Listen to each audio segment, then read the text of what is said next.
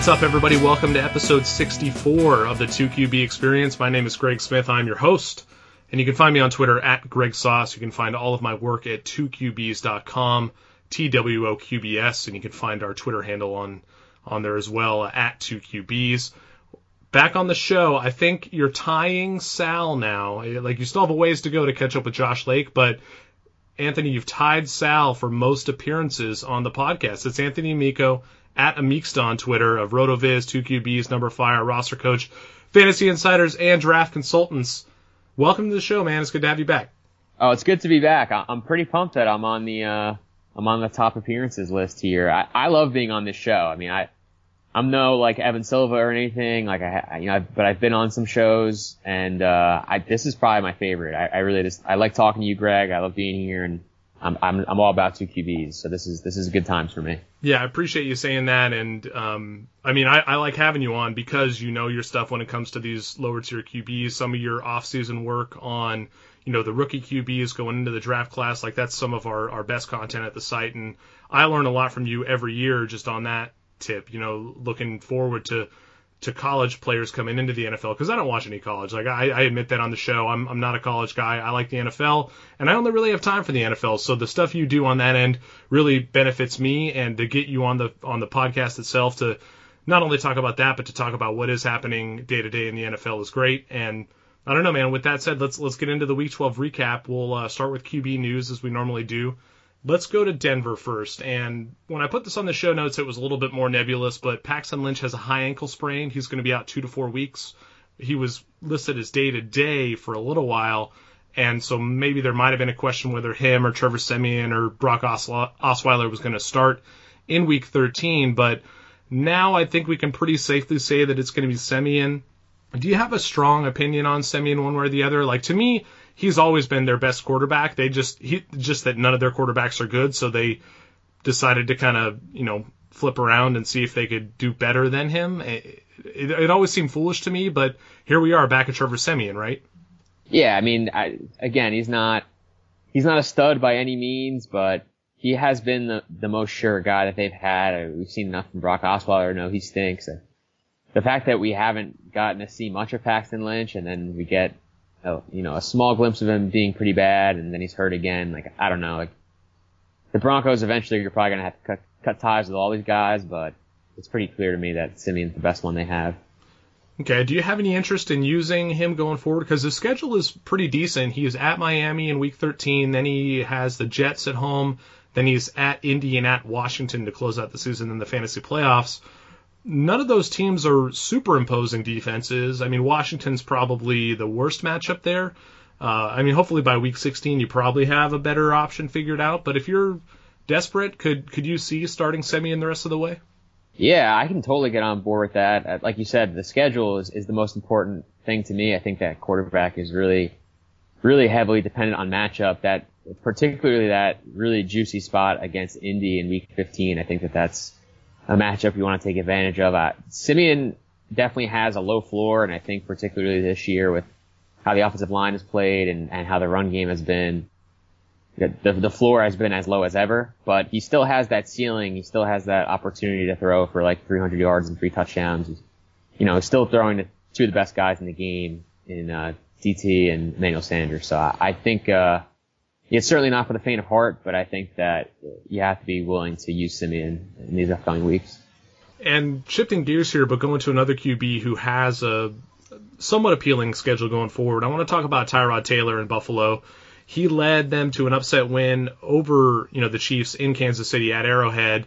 He's already been named the starter for Week 13, as if there was ever any doubt who their best quarterback was, right?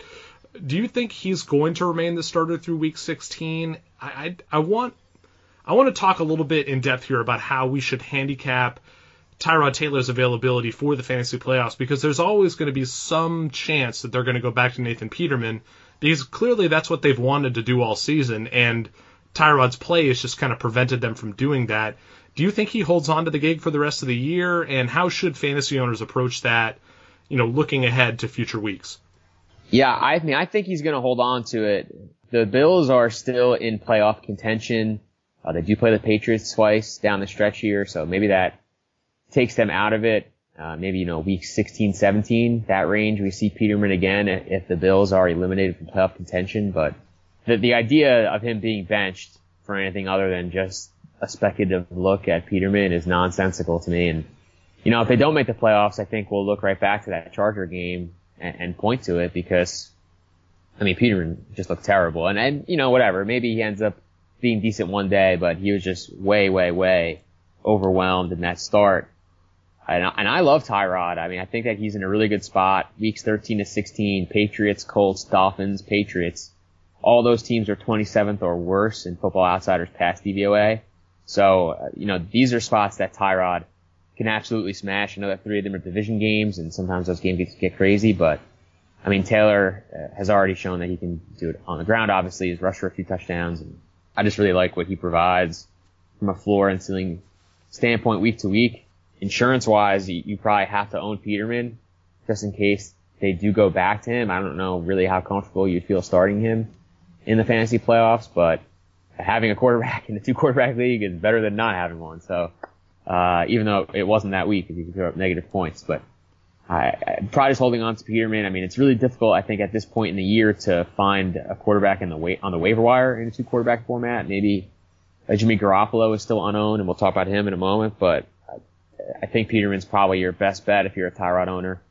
Yeah, I actually, I don't know. I don't even think you necessarily need Peterman at this point because it's not like we're dealing with buys anymore, right? If you have Tyrod Taylor and any 2 other quarterbacks, you're probably going to be okay. I don't think you necessarily need to hold Peterman unless Tyrod is one of your only 2, starting commodities at the quarterback position.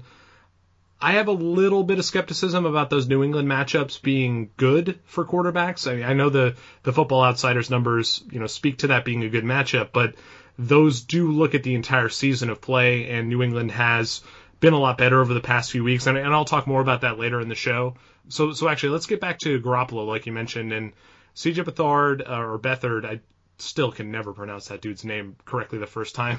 He didn't play very well against the Seahawks. He injured his knee. I think he had some other, like a shoulder injury as well late in that game. I think it's a pretty safe bet to say that Jimmy Garoppolo is going to start Week 13 for the Niners. Do you assume the same thing? Yeah, I think so. I guess nothing would kind of surprise me given how they've handled this situation so far, but Beathard just really hasn't been good. Less than 6 yards per attempt in 3 of his last 4 games. The only good start of the year really came against the Giants, who have been awful all year defensively. Beathard has 3 touchdowns and 5 interceptions over his last 4, so I think it's just time. I know that they have mentioned that they want to just franchise tag Garoppolo next year and get a look at him over a full season, but I think the evaluation period needs to start now. It might as well. It doesn't make sense for them to just not play him and then franchise him because then you could be throwing away a lot of money if he's not good. You might as well get some sort of look at him this year, right? Yeah, definitely. And no matter how well he plays, they can still franchise tag him. And if they get a look at him over 4 or 5 games and they're like, maybe this guy isn't that good, they can just let him walk. So it's kind of like a zero risk move for me. Yeah, I think the only thing I would be worried about with Garoppolo moving forward are those matchups towards the end of the season against Jacksonville and Los Angeles, the Rams in weeks 16 and 17. If you do believe he's your franchise quarterback going forward, you might want to get a look at him this week against Chicago and then the next 2 weeks against Houston and Tennessee, some defenses that aren't quite as imposing from a pass rush perspective.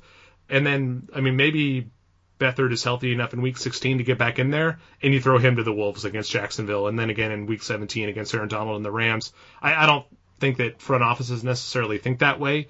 They always want to try to present, the roster, the team that is most likely to win some games or win any, given game. So I don't think we'll necessarily see them present it as that sort of a black and white issue as like, oh, we're not playing Garoppolo because we don't want him to get hurt here. But I would love to see them take that sort of approach, just a concession to the fact that they are playing for next year. They don't want this guy to get hurt, but we'll see how it goes. Let's turn to some other positions here, and let's start with running backs.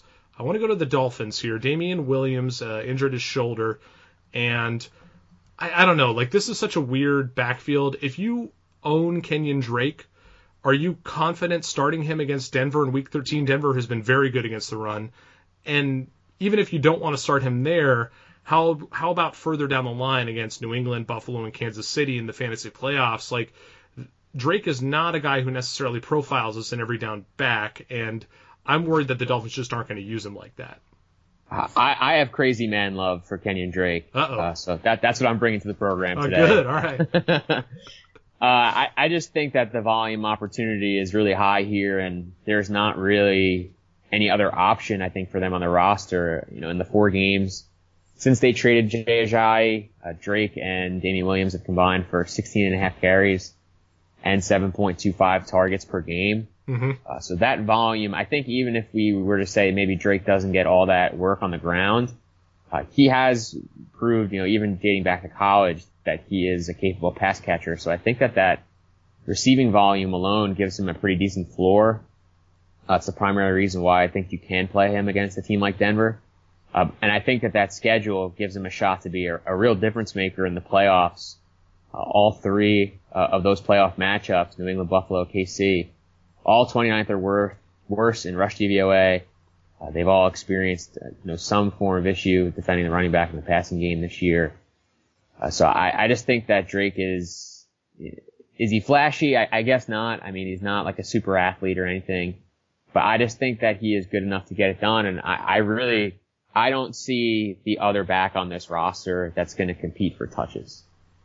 Well, I've got a couple leagues or I have one league, I should say, where I have a Ryan Matthews share that's just been stagnating all year, and it's the type of league where you don't make any pickups or cuts. You're just stuck with the roster you draft, but you still have to make lineup moves every year. So hey Dolphins, maybe send a little letter to Ryan Matthews' agent, please, for me. Man, that was a wasted pick. Talk about a bad decision there on my part. But let's move on here. Let's get to Seattle. And Pete Carroll is saying that Mike Davis is going to play in Week 13. Davis looked good before he got hurt back in Week 11, but I would still rather own J.D. McKissic. He seems like the guy who fits what they're doing the best, with kind of Russell Wilson just owning that offense and being the catalyst that drives everything, passing the ball, moving out of the pocket. McKissic seems to fit with that the best, and he's the only running back there I'm really interested in. But what about you? Is Mike Davis on your radar now? I mean, he's kind of on the radar, but I definitely prefer McKissic just because he's catching the ball, and I think that this team, like you said, runs through Russell Wilson. I don't think that them running the football is important to them. I don't think it should be, and I think that as long as games remain close, they're going to throw, and that means McKissic's on the field. This backfield for me overall is not something I'm really looking to use. I don't want to start McKissic, even though he's my favorite guy there. He really is going to take an injury to one of these other guys, or even just them, I guess, being like a healthy scratch for them to enter my lineup. So in Tampa Bay, we've got kind of a similar situation where none of the running backs have really separated themselves as the clear-cut guy you want to own and also use in fantasy. Doug Martin just suffered a concussion in Week 12. Jacquizz Rodgers got the most backup carries, 8 carries for 31 yards rushing, one catch for 6 yards on 2 targets. But Peyton Barber was the guy they used at the goal line, 5 carries, 7 yards, 2 rushing TDs. Charles Sims remains the primary receiver out of the backfield, 3 catches on 5 targets for 26 yards in Week 12, only 1 carry for 3 yards rushing. How are you approaching that backfield going forward? Is there somebody there you want to own? Not really. I mean, I feel very similar to the Seattle situation. Martin was already extremely touchdown dependent. He has 10 points or less in every game where he hasn't scored this year. Now the work is being split up probably between a few guys, like you mentioned. So for me, it's just not really worth investing in. Yeah, I agree.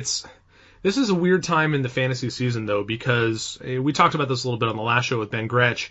The running back situations like this, the ones that are more complicated, more split up, are ones that you kind of do just want to get away from altogether. But if you don't have the stud running backs, the guys who you do want to play week in, week out, you might have to rely on a guy like Peyton Barber or Doug Martin if he was healthy, right? Like, how do you approach your roster at this time of year with that sort of stuff in mind? Are you just ignoring teams like Seattle and Tampa Bay altogether and just using those roster spots on other positions, even if you need the running back help?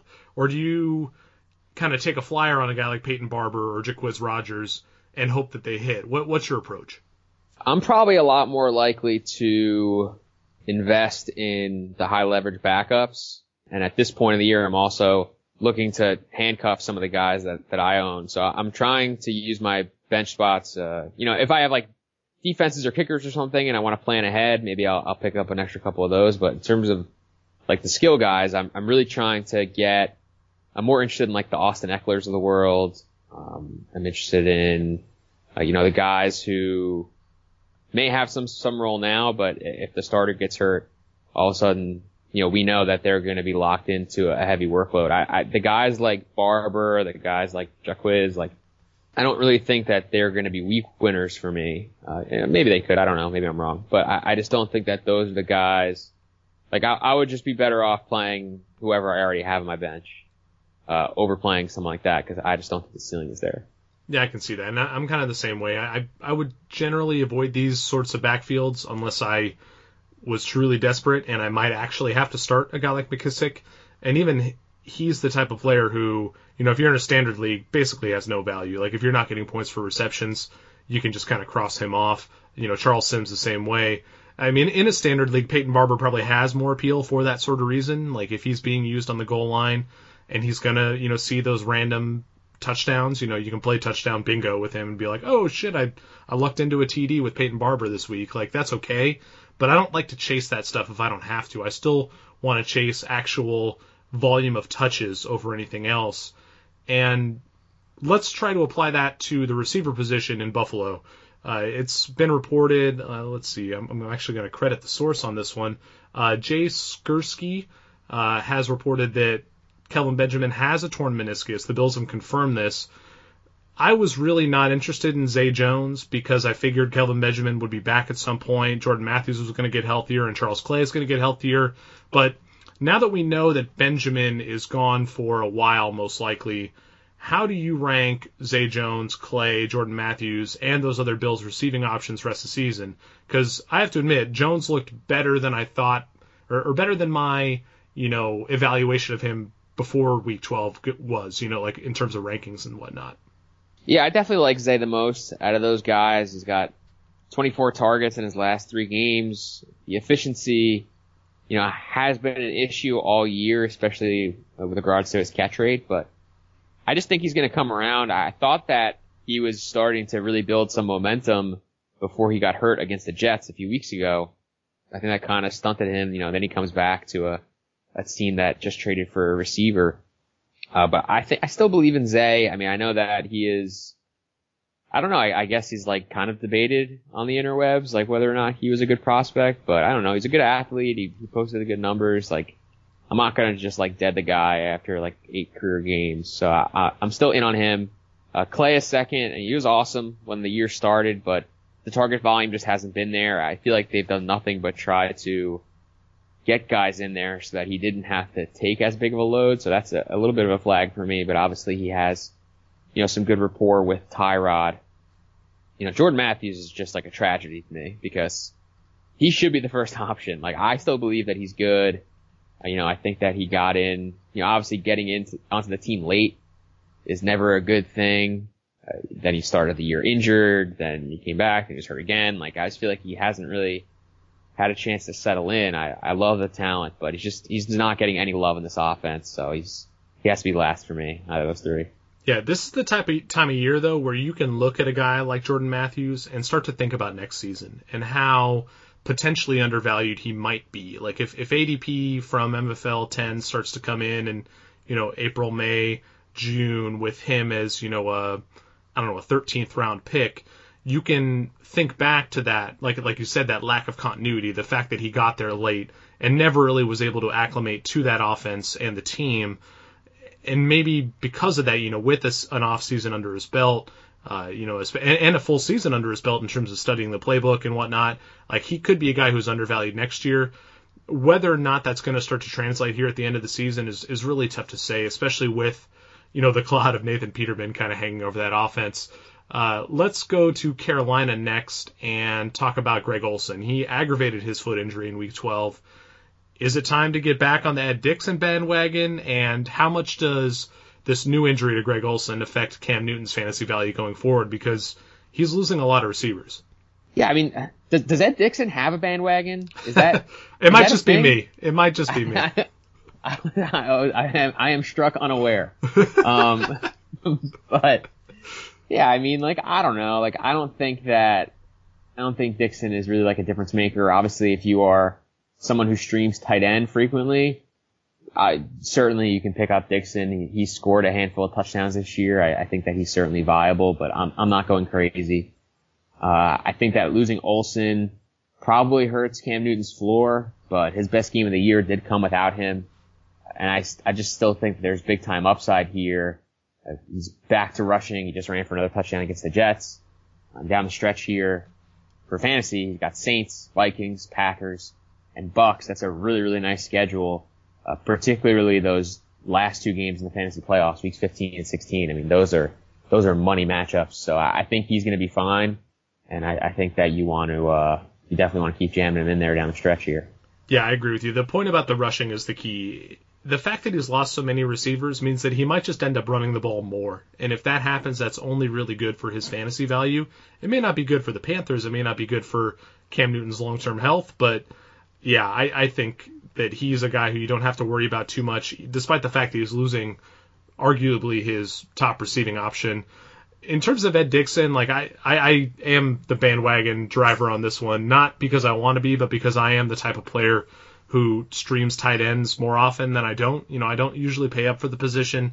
And so, like, especially in a format like the Scott Fish Bowl, where because of the tight end premium scoring, everybody was all about tight ends early. Like, the only guy I paid up for was Tyler Eifert, and, you know, his season's been over for a long time. I was relying a lot on guys like Ed Dickson, and I don't know, I could see him still being relevant here, if only because they've lost so many other weapons. Like, when you're debating between Ed Dickson and Curtis Samuel, that's one thing, but Curtis Samuel's not there anymore. When you're debating between Ed Dickson and Russell Shepard, then maybe Dickson looks a little more appealing in that light. I'm not sure. It'll be really interesting to see how that shakes out. Now, speaking of bargain basement tight ends, we got to talk about Ricky Seals-Jones. Somehow staying relevant in Week 12 after a huge Week 11. He had 4 catches, 72 yards, and a touchdown in Week 12. Do you think he can keep this up? It seems like Jermaine Gresham is out as the receiving tight end there in Arizona. Yeah, I am buying this. I'm buying Ricky Seals-Jones. I can't believe that I'm saying this. Like, this was a guy I can't believe we're talking about him. I know. This is a guy who, like, I was recommending as, like, a preseason DFS play in, like, August. Like, and now he's making plays in real football games. Like, it's crazy to me. But he's already had 2 of the 16 best games from a rookie tight end in the last 5 seasons. The game that he had in Week 12 was better than any game Evan Ingram's had all year. So, I mean, the production, I think that we're forgetting, like, when we're saying, oh, maybe this is a fluke. I mean, you know, once is a coincidence, twice is a trend. Like, to be doing this as a rookie tight end after changing positions is pretty impressive to me. And, you know, he was a receiver in college, so the receiving ability is evident. Awesome athletic profile, really comparable to Kelvin Benjamin if he had stayed as a receiver, but unlike Benjamin, understanding his rightful place in the hierarchy at tight end. Yeah, go ahead. I was going to say, I love the Kelvin Benjamin tight end narrative. That is just one of my all-time favorites, so please continue. His best athletic comparable on Mock Draftable was Jermichael Finley. That's kind of eye-opening to me. Obviously, Finley did it with Aaron Rodgers when he was successful.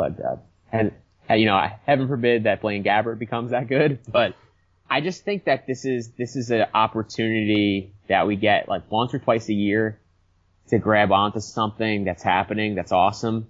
And it's possible that he fades off in the sunset. It's possible that like we never hear from this guy again. You know, we draft him or we pick him up and he does nothing the rest of the year. But I just don't want to miss out on this. I think that there is actual credence to the fact that he could be a talented football player, and particularly in Dynasty, I'm looking to just scoop him up here where I can, and you know, maybe he ends up being a good player, and if not, like I haven't spent anything to acquire him. Yeah, and the schedule for him lines up really nice going forward. I mean, the Rams this week aren't ideal, But after that, he gets Tennessee, Washington, and the New York Giants. And those are three very good tight end matchups. Tennessee just got led up by Jack Doyle. Washington and New York have been giving up a ton of points to tight ends all season. It's not like anyone beyond Larry Fitzgerald in that receiving game has been all that great, and definitely none of those guys have been consistent. The fact that we've seen this from Ricky Seals-Jones in 2 straight weeks, I don't know. I'm buying it too. Like, I don't necessarily know how much I want to start him over more established guys. Like, if I'm an owner who owns Austin Seferian-Jenkins, like, I don't know if I could start him over ASJ, but I could definitely start him over, the Ed Dixon types that we were just talking about. Where does he kind of rank for you in that hierarchy of tight ends? Wow, that's a really good question. I mean, I think that he is. I mean, am I crazy if I say he's like a low end tight end 1? Like, I just don't. Tight end's not really that impressive of a position to me. Like, I think if we look at like the overall scoring this year, you got your mega studs like the Ertz, Gronk, Kelsey tier, but like after that, it kind of it really tapers off to me. And I think that once you start getting down to like probably like right past Jack Doyle, once you start talking about like Cameron Brate, Jared Cook, Jason Witten, like those guys who are kind of just boring. Sure, like let's slot Ricky Seals-Jones in there, because he does have the good matchups, like you said. He has been producing, and maybe he is good. Like, I just think that, I don't know, I think to win a fantasy championship, you have to be willing to take a couple risks, and I think that RSJ, who I will now, call him forever, that is one of those risks. That's worth taking. Yeah, I think that there are really only 5 to maybe 7 or 8 tight ends I really trust week to week. You got Gronk, Kelsey, Ertz, Graham, Ingram, despite the fact that, like you said, Ricky Seals-Jones just did something that Evan Ingram hasn't done all year. Then maybe guys like Delaney Walker, Kyle Rudolph. And even then, like, I could start to make the case based on week-to-week matchups for RSJ, who I'm totally stealing that. That's great. But yeah, beyond that, Cameron Brate, Jack Doyle, Hunter Henry, Austin Hooper, Jason Witten, like, why can't he be as good as those guys? Those guys aren't anything special at this point. They're tight ends. The position itself is inherently high variance. It's inherently fluky. You're going to have, spiked weeks here and there with touchdowns, but these guys just don't get targeted quite as often as we'd like to see for them to be regular fantasy producers. And so once you get past that top 5, top 6, whatever you want to call it, he's got to be in the discussion, right? And dare I say that this Arizona offense actually looks pretty good with Blaine Gabbert at quarterback. I mean, scoring 27 points against Jacksonville is no easy feat. The Jags really haven't done that for most of the year. So I'm trying to buy this team. Like, I don't know. This is like the Bruce Arians like rerun squad. And I'm just buying every second. Like, I just want a piece of it. Yeah. So, I mean, that actually segues really well into our awards for week 12. Let's go to the quarterback boom of the week. And this is where we pick the quarterback that we believe outperformed our expectations the most. And you might be going the same way as me, but for me, it was Blaine Gabbert against the Jaguars. He didn't do anything amazing. He finished his QB 14 in a week that was actually pretty high scoring for quarterbacks, but he scored 17.3 fantasy points. But this is the most that any quarterback has scored against the Jags all season. The previous best against them was 15.3 fantasy points. That was back in week 10 from Phillip Rivers.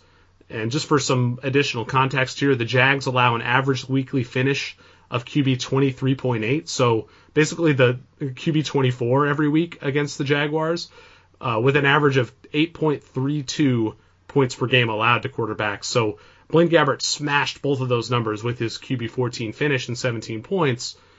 Was there someone else for you that exceeded your expectations more than Gabbert?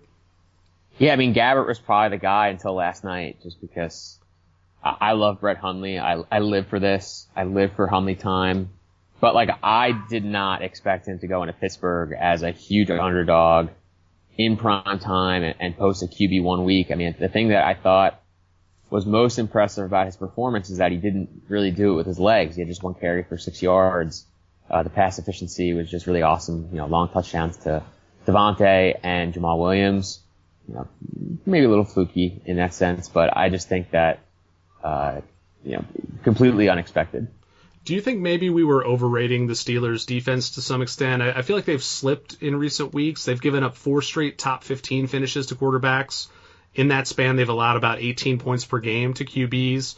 And now with Ryan Shazier getting dinged up in that game, like I can't remember if he returned or if he's going to be okay for week 13, but he's had trouble staying healthy his whole career. I'm wondering, do we need to reevaluate how we approach the Steelers matchup for opposing quarterbacks going forward? I think there's definitely something to that. I also think that when Pittsburgh is scoring, that's allowing other teams to be on the field more and be a little more aggressive. So, from a quarterback standpoint, they're trying to score. So I don't know. I mean, this might be like your classic, team that's good at stopping the run and isn't that good, or isn't as good as advertised against the pass. I mean, at home, they smashed the last 2 weeks. They scored 31 and 40 points. And I just think when you do that, forces quarterbacks to throw more. And if some of those guys are banged up, maybe they aren't as good at stopping them. They kind of just go into bend and don't break mode. But it's definitely something that I'm going to keep my eye on as we get down the stretch here. So you've talked about how much you like Brett Hundley. How do you feel about him going forward here? Because he's got a pretty decent schedule, next 2 weeks, especially Tampa Bay and Cleveland. After that, he gets Carolina and Minnesota, which are both tougher matchups. Do you have high hopes for him going forward? Do you think he's going to, continue this? Because he's steadily improved since taking over as the starter. Yeah, I mean, I own, to no one's surprise, I own him in my 2 quarterback leagues, and I think I'm going to do my best to start him the next couple of weeks. I mean, I would say in my main league, my other quarterbacks right now are Keenum and Goff, and those guys have been good also, but like I might start him over one of those guys in like a tougher matchup. I mean, Goff plays Arizona. I think that's a little tougher. He plays Arizona, Philly the next 2 weeks. Like I could maybe get behind playing Hundley over Jared Goff, even though he's been obviously much better, just because I think that matchup just drives so much of the production. Yeah, I really blew it. In Week 12, I actually started C.J. Beathard over Hundley in one of my leagues, just using the matchups as justification. Hundley going on the road against Pittsburgh, who I thought was a good team. Beathard playing against Seattle at home. Seattle losing so many players on defense. I figured, he's been a pretty viable fantasy starter for every week he's played. Like even if the Niners weren't winning, with between his legs and the occasional big splash play through the air, he was putting up points. And I thought that was kind of a no-brainer. And in hindsight, man, did I blow that one. But yeah, I mean, what can you do? We should note a couple other quarterbacks who performed well in Week 12. Other guys who probably deserve some mention here. Case Keenum, the QB3, pending Monday Night Football, 27 points at Detroit. McCown against Carolina, QB4 with 25 points. Blake Bortles on the road at Arizona. You just mentioned the Cardinals being a tough matchup for quarterbacks, and they were that against Bortles on through the air, but he ended up with 6 carries for 62 yards and 2 rushing touchdowns, so that kind of saved his day. Do you think there's something to that against Arizona? Do you think it's something that other teams are going to try to exploit, or is this just 1 week sample of noise? Konami Bortles, man, can't stop him. I mean, it's very possible that this is something that some teams can exploit. I mean, from what I was following of that game, those were, read option plays. So maybe the Arizona defensive ends are very aggressive, and that's something that future teams can take advantage of. They do have the Titans in 2 weeks, so I'd be kind of interested to see how that plays out with Mariota. But I mean, Goff's not really going to run. Neither is Kirk Cousins. Neither is Eli, unlike these zone replays. So it may not be, even if it's not like truly noise, it may just not be something exploitable for a lot of the rest of their schedule. The quarterbacks they're facing are going to dictate a lot of that stuff. The last guy I want to give a shout out to is DeShone Kizer.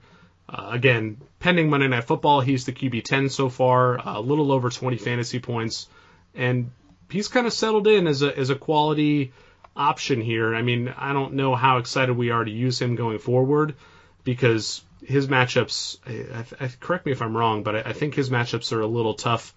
Yeah, he's got a lot of tough looks coming up. He's on the road against the Chargers this week. That's a tough one. Then he gets Green Bay, which isn't so bad, but then he plays Baltimore and Chicago in weeks 15 and 16. I'm not really actively looking to get Kizer into my lineup, except for maybe in that Green Bay matchup, but he's been good the past couple weeks, or better than expected, and I think that we should give him a little credit there, because in general, we've had to, limit our expectations for him so far this season. Do you have any thoughts on Kizer? Yeah, I mean, let's just enjoy the last, 4 or 5 starts of his career here before Baker Mayfield comes in next year and cleans up. Oh, you're so savage. That was just mean. Let's get to our bust of the week. If we're going to be mean, let's talk about the quarterbacks who underperformed our expectations in Week 12. Who was the bust for you, Anthony? I mean, Marcus Mariota, man, what are you doing? Like, the Colts are like the primo matchup this year. Like, everyone has done well against them. Even, Andy Dalton has done well against the Colts. But 184 yards, 1 touchdown, 2 picks, and, to top it all off, basically no rushing production. Like, he played really bad. And I know Rashard Matthews didn't play, but you still have Corey Davis, you still have Delaney Walker, who played really well. Like, did not expect this from Mariota, and overall very disappointed. Yep, he was my pick as well, and I do think that missing Rashard Matthews counts for something, but this was the first week all seasons that the Colts have held the opposing quarterback outside the top 24 at the position. It's only the second time they've held the opposing quarterback under 14 fantasy points, and the previous time was in Week 9 with Tom Savage, when he only managed about 11 fantasy points. So when you perform worse than Tom Savage against a bad defense, you're basically a lock for the bust of the week, in my opinion. So I agree that it's Mariota, but I want to talk to you about the other side of the ball and Jacoby Brissett. He's a guy I tabbed last week as a potential streamer, and he really didn't do much against Tennessee. I'm not too surprised by that because Brissett definitely isn't the most talented guy. We know he's not an amazing quarterback, but he's been pretty good from a fantasy perspective. I wanted to ask you more about this idea that Joe Goodberry has popularized with Andy Dalton in terms of common opponents and teams that you face more often than others. Essentially, Andy Dalton tends to play worse against teams who the Bengals play more often. So that is to say, like, if your team has seen Dalton more, or at least seen the Bengals offense led by Dalton more, the easier it becomes to scheme against them and game plan against them. I don't think we can do any research on the fly here during the podcast, but do you think there's something to that common opponent theory for other quarterbacks, particularly like within divisions? Because I feel like we hear about this all the time. There are these narratives surrounding certain divisions, Andy Dalton's division is one of those. The AFC North with all those teams kind of beating up on each other. Are we potentially seeing something similar here in the AFC South, where these teams, because they have played each other so often, even if maybe they haven't seen Brissett all that much, they just know how to game plan against the other players on that team, like the other playmakers there, the wide receivers and running backs. Like, I don't know, like I'm kind of just spitballing here, but in terms of divisional games where the two teams are more familiar with each other, does that impact your analysis at all? And if so, how? Yeah, so, I mean, real quick, like, the whole common opponents thing is something that I've wanted to research, like, for a really long time. But I feel like I just need, you need, a team of people. Like, it's just way too much data for, one person. That's an off-season project, for sure. Yeah, 100%. But I definitely think that, particularly in the division, there's something to it because, you're guaranteed to see those teams twice a year. Chances are, if your quarterback is any good, you're going to develop, many, many years of, seeing these guys and understanding their tendencies and knowing where they win and all that stuff. So I think that there's definitely something to that.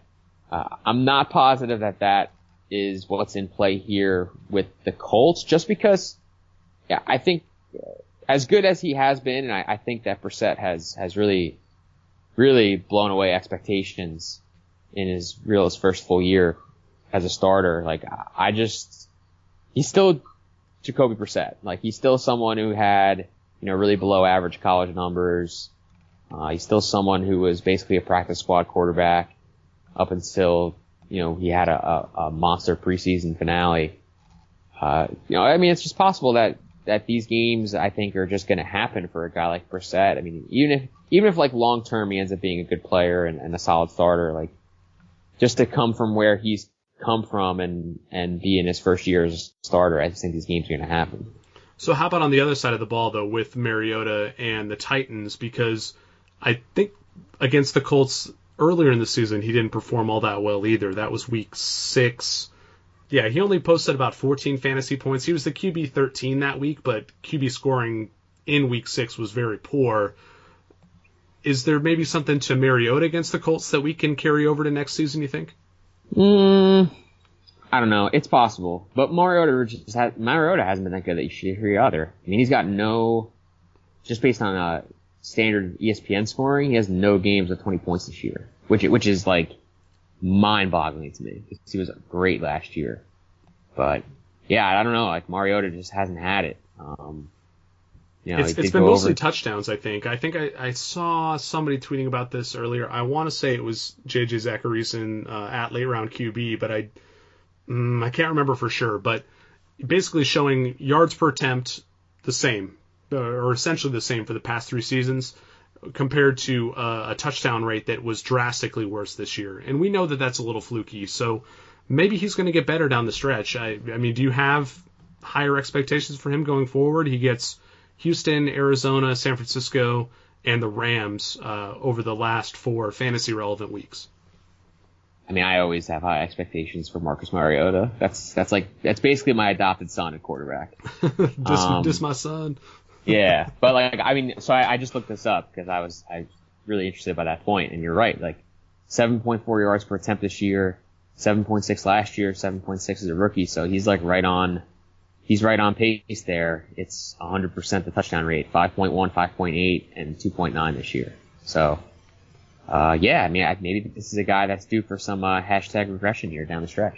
Yeah, I mean, the question we have to ask ourselves is how much of his touchdown rate for the first 2 seasons of his career might have been overperformance, right? Because the truth might lie somewhere in the middle. Like, just because he had a similar touchdown rate for his first 2 years doesn't necessarily mean that that's what he is, and evidenced by the fact that this year he hasn't even been close to that. So what's he going to regress to is the question. And I don't know, with the schedule he's got, Houston, Arizona, San Francisco, like San Francisco's been about the best matchup possible. I don't know, I could see it. I could see a nice bounce back from him. The other QB I wanted to talk to you about who had underperformed in Week 12 was Dak Prescott. And I want to give him some credit here, and I can't blame owners for panicking if they own Dak at this point, but I'm still relatively hopeful that he's going to turn it around here down the stretch. The Chargers are a legitimately tough matchup. If we throw out Week 1, they've allowed an average of 11.7 points per game to opposing quarterbacks, and meanwhile, since Week 2, in that same span, every team in the NFL has allowed at least 1 week with 22 or more fantasy points to a quarterback, except for 2 teams. The only 2 teams that don't fit that bill are the Jaguars, who have been legit amazing against passers, and the other is the Chargers. The best game that the Jaguars have allowed was just this past week to Blaine friggin' Gabbert, 17.34 points. Since Week 2, the best game the Chargers have allowed was 17.52 points, and that was Tom Brady in Week 8. So, not like some slouch was putting up a huge fantasy point total against them. This is a really tough matchup. Does that give you any, optimism for Dak going forward? That maybe, because I don't know about you, but with Tyron Smith coming back to the Cowboys in Week 12, I was really optimistic for Dak to at least outperform expectation to some extent, to have a bit of a bounce back and be kind of I think I talked about him as a contrarian option on last week's episode. And he was so bad. Like, in that matchup, I'm wondering, like, can we take solace in the fact that it was a tough matchup, or do we think that there's something deeper here that's wrong with Dak Prescott? No, Dak's fine. I'm buying Dak.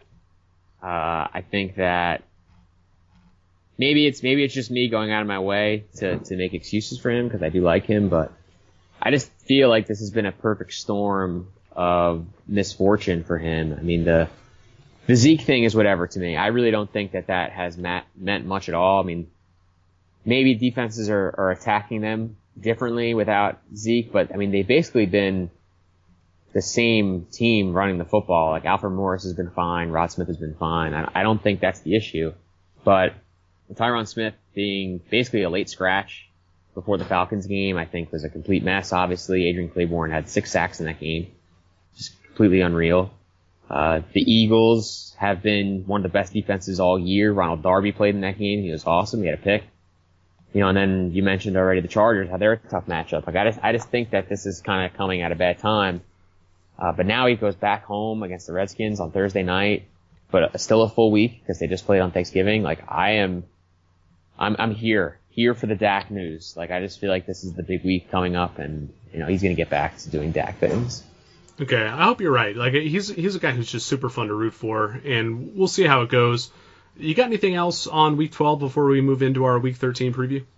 I mean, I just think it's really worth noting that, and I don't think that this is an outlier by any means, but the QB1 tier this week, littered with late rounded undrafted guys. We still have Monday Night Football to play, like you said, but, Keenum, McCown, Wentz, Bortles, Hundley, Kaiser, Goff, they're all in the top 12. So I think that's just, one more reason to wait on quarterback in all formats. Yeah, including 2 QB. And, I mean, Yep. You know this better than anybody that we've been preaching this all season, and we'll continue to preach it, or I will at least, but it's such a fluid position. There's such an inherent floor and an inherent ceiling for all quarterbacks, no matter how bad the matchup, no matter how bad the QB, because you never know how game flow is going to, turn a game sideways and let a bad quarterback score multiple touchdowns on the ground, through the air. Like we've seen Trevor Siemian post huge weeks.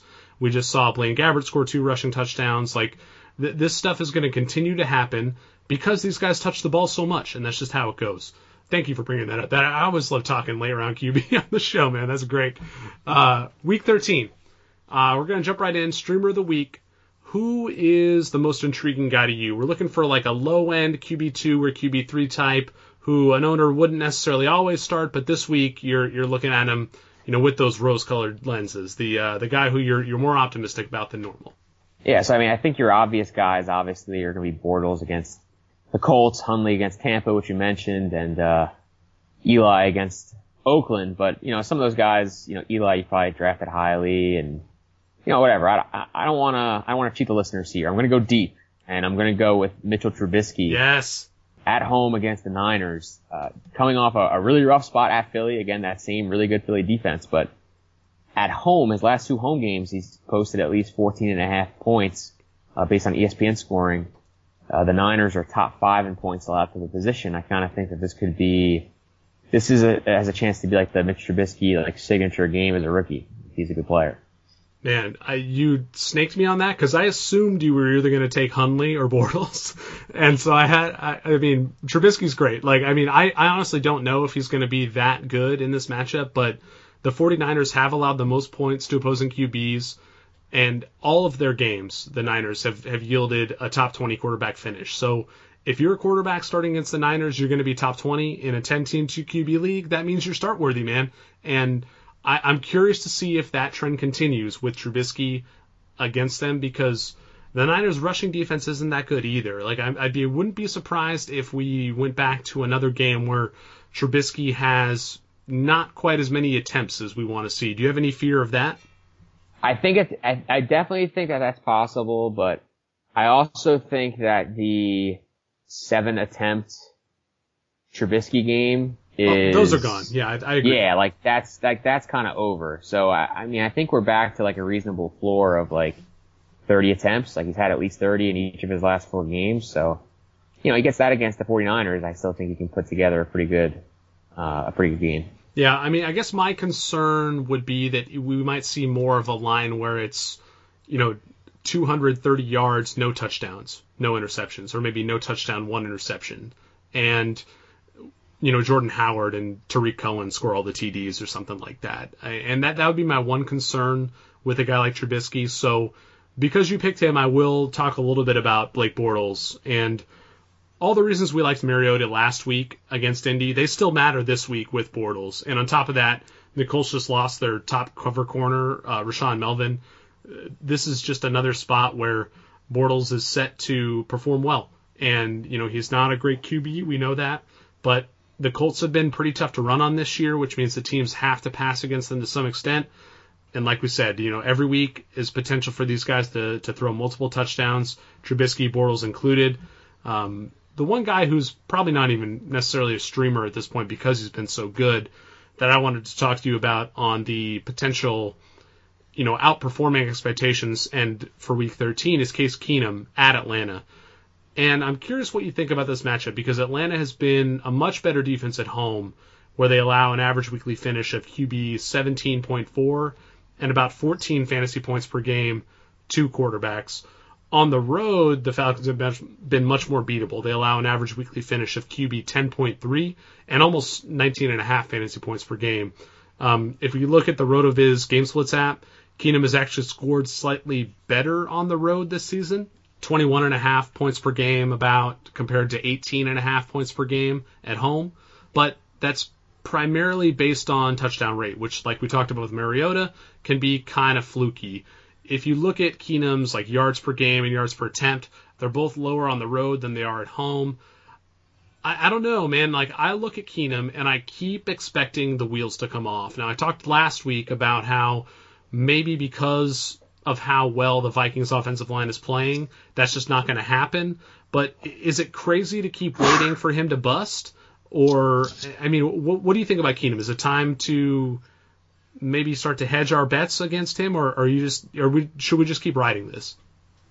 I'm going to keep riding it. I mean, I think especially in a dome, Keenum is going to be in pretty good shape. I mean, his dome games this year, obviously all his home games have been pretty decent outside of the game against Baltimore. And then, you get him into that game against Detroit, again, a dome game. Like, I think that the controlled weather environment is probably good for a player like Keenum, who doesn't really have the best arm strength, but I mean, he's just been dealing. And this Atlanta game has the potential to be high scoring. I know that the Minnesota defense has been, pretty good all year, probably one of the better defenses in the league, but, Atlanta can score on pretty much anyone at home. I think that obviously that's going to put more pressure on the Vikings to throw the football, and Keenum has just been so good, 280 yards or more in the last 4 games.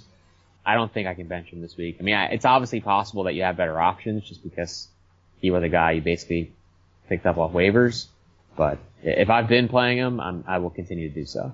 No, I'm with you. I think you have to keep starting him, despite the fact that this matchup may not look quite as good. And the point you make about, Keenum on the road in a dome is excellent as well. Like, you think about the types of players that they have, Jerick McKinnon, Stephon Diggs in particular, as guys who, when you get on that fast track, those are the types of players that I want on the field. I don't know about you, but what do you think about Tyrod Taylor against New England? I teased this a little bit earlier, but I'm a little wary of betting against this Patriots defense because they've come on pretty strong recently. Over the last 4 games, quarterbacks have finished as QB 21, QB 25, QB 19, and QB 25 again. Average of 11 fantasy points per game allowed in that span. Now, last year, we look at what Tyrod did against the Patriots. He posted about 16 and about 18 points in his 2 matchups, but that was a different Buffalo team. Which version of Tyrod do you think we're going to get here in Week 13 against the Patriots? I mean, I still think we're going to get good Tyrod.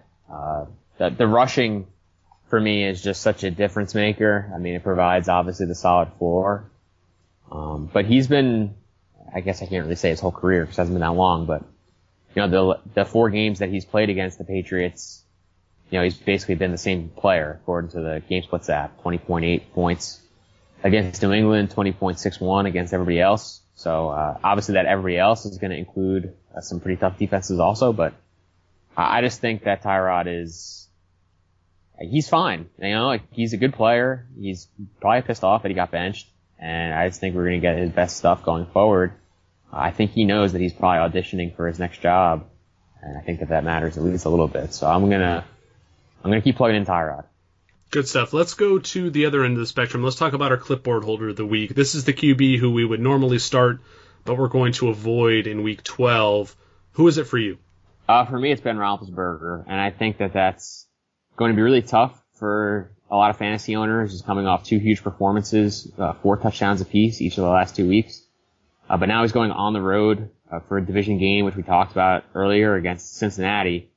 And the Bengals have allowed 18 or more points to just one quarterback all year, and it was Aaron Rodgers at Lambeau Field. So this really isn't the same situation. I don't think it takes someone who's knowledgeable about football to know that. And I don't know. This just seems like a classic Ben letdown spot. So I will happily leave him on my bench this week.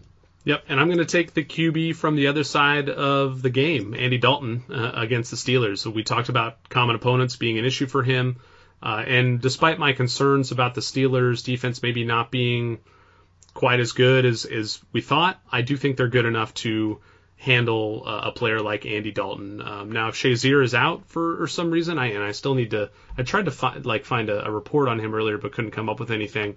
So I'll keep an eye on that going forward. So Dalton's the guy for me.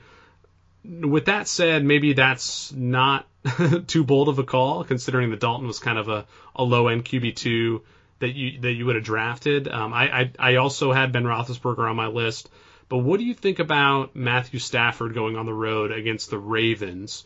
Because Baltimore has been a very tough matchup for QBs all year. Is Stafford a guy you'd consider benching there, or based upon his track record, are you okay using him? No, I'm definitely okay with benching Stafford. The Ravens have been as close to the Jaguars as it gets defensively. They gave up a really big game, oddly enough, to Blake Bortles, but that was in London, and that was like 10 weeks ago. So I just don't think that applies. They've only given up two touchdowns passing to one other quarterback this year, and that was Mariota in Tennessee. This is not going to end well, I think, for Stafford. So I'm good with that too. I think it's a good call. Yeah, I mean, that's probably the more correct call as opposed to Dalton, because if you look at, like you said, what Baltimore has done against QBs, you throw out that game against Bortles, the best finish they've allowed is QB 17. The most points they've allowed aside from that game is that QB 17 finish, 15.32. So, yeah, I mean, they've just been super tough. They've only allowed one top 10 finish, only 3 top 20 finishes all year.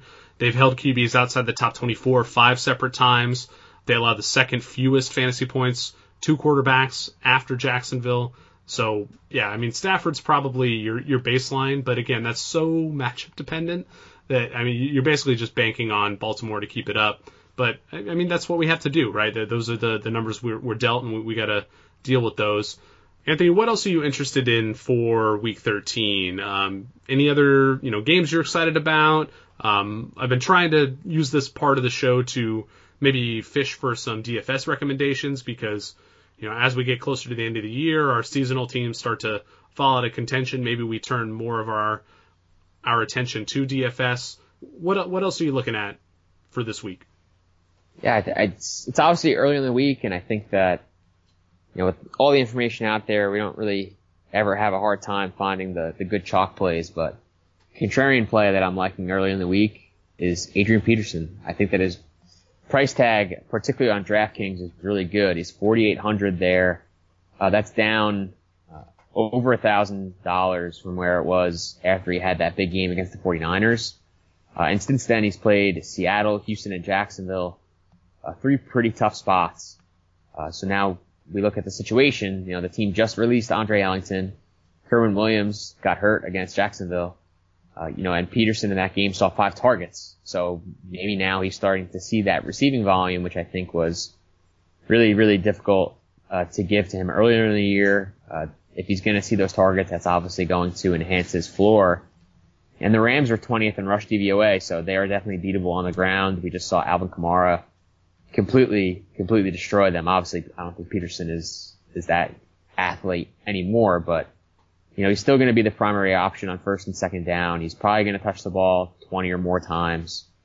And if this defense can make some plays against what's been the NFL's hottest offense, this could be a turn back the clock game a little bit for Peterson. It could be one of those games where he gets over 100 yards, he gets in the end zone, he gets a couple catches. I think that's in his range of outcomes. So, and people almost never play him at this point. So I'm in on AP, I think, earlier in the week. I mean, how many points can he really score if Ricky Seals-Jones is scoring all the touchdowns, though? That is a really good point. I had not considered that. Maybe a Blaine Gabbert stack with RSJ and Adrian Peterson. My gosh. Yeah, you mix it up. You either go with the Gabbert RSJ stack, or you go with the AP and Cardinals defense stack. I think those are. I mean, how could you lose? I love it. No money can be lost on those plays. It's fantastic. Well, Anthony, that's all I got. You got anything else before we wrap this thing up? No, that's it, man. I mean, I appreciate you having me back on. I'm hoping that I can I can beat out Sal and get that top spot in terms of appearances all to myself. Well, I'm going to have him back on at some point around the end of the year, and at the very least, I'll have you on early in the off season so you can catch back up to him. Why don't you let folks know where they can find your work, what you've been working on, and how they can hit you up on like Twitter and all that good stuff. Yeah, I mean, as always, you can find me on Twitter at Amixta. My in-season content has all been on Fantasy Insiders. I do a weekly recap where I just talk about the 5 things that we learned from the week before.